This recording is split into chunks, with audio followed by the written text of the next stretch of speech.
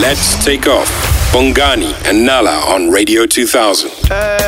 It's such a difficult one, guys. During these tough times, a lot of people are not working, and a lot of people are basically just glad that they've got something coming into their account. Gerald, and you are telling us that we need to ask for a raise. How do we even start this conversation under the financial climate? Look, Bongani, I think it's important that we all know our value in our companies. It's a very delicate conversation, so you can't just go about it without knowing your facts. So It's always a good idea to have that conversation with your employer, regardless of whether employers are dishing out raises or not. However, timing is extremely important. If, for example, you know that your company is laying off people, then obviously it's not the right timing. But if things have settled down a bit, have that conversation, but being prepared will help you to overcome all the issues which you may encounter, because you need facts. And the first thing you need to know is knowing your value in terms of how have you contributed to the success of your organization through COVID, etc. Because sometimes you're now in a situation where some people have been laid off and you're doing their work as well. So you're doing the work of more than one person. Have it written down. Have facts, because this is not a conversation you have because you're simply saying petrol has gone up and things are tough. No, this is one way you're actually saying, this is my value to the organization. These are the extra tasks which I'm doing. These are the things which I believe make me a value to the company.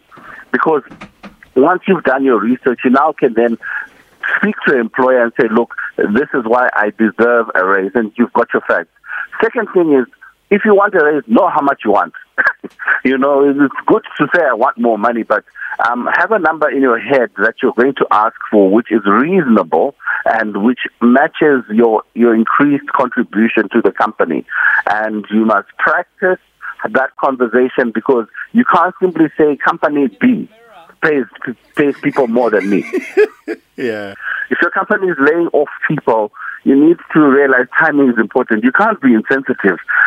So if you have a situation where 5 people have been laid off and you're doing 5 people's job, and they're still laying off, there you can have that conversation, because you're saying, look, I'm now doing the output of 5 people. Yes, I understand the company is laying off, but by laying off those people, there might be something a little bit which they can use to motivate for your raise. But remember, have the facts. You can't simply, it's not one of those conversations to say that department has been closed, therefore you should have money, so you should give it to me. No. It's really a conversation around you having increased work. Now, it's very dangerous at this time to just have that conversation without that preparation, because your boss can turn around and say, but hey, you're working from home and in meetings half the time you don't contribute. You're that person who's on the Zoom meeting, but we never see you, So be careful. Be someone who actually deserves it, and be honest in terms of how you want to state your case, and then wait for them to talk to you. Don't be aggressive. This is not a fight. They're still the boss. It's so hard not to be aggressive. And don't threaten them to say, look, if you don't pay me, I'm going to go. It's such a hard one not to be aggressive. Gerald, I obviously am aware that for the conversation to be easier, you need some sort of leverage. Give us like a practical way on how I, as someone that's employed, can build leverage.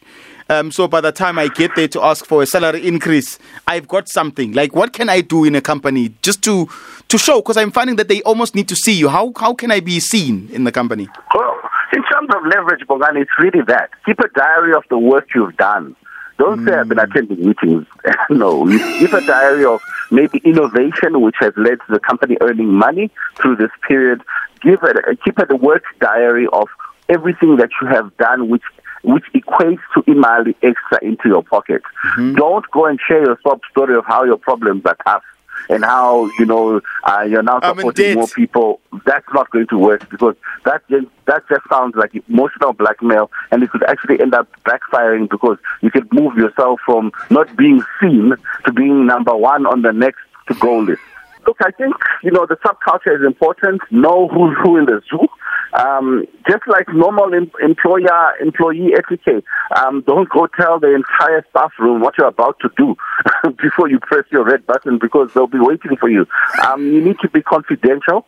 And these are confidential discussions. So treat them with that kind of respect. As much as everyone is frustrated at this time around how much they're earning, don't start and be that disruptive employer who now almost gets everyone riled up and wanting to strike and toy, because then definitely you should know that you will be next on the list.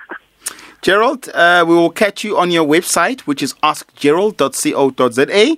And of course, he is always active on Twitter. That's why when we couldn't get home, I'm like, I'm going to tweet him. You can get him on Twitter at askgerald, CFP on Twitter. Gerald, we'll chat again on Monday. Have a great week, sir. Awesome. Have a great week, everyone. Love you, Gerald.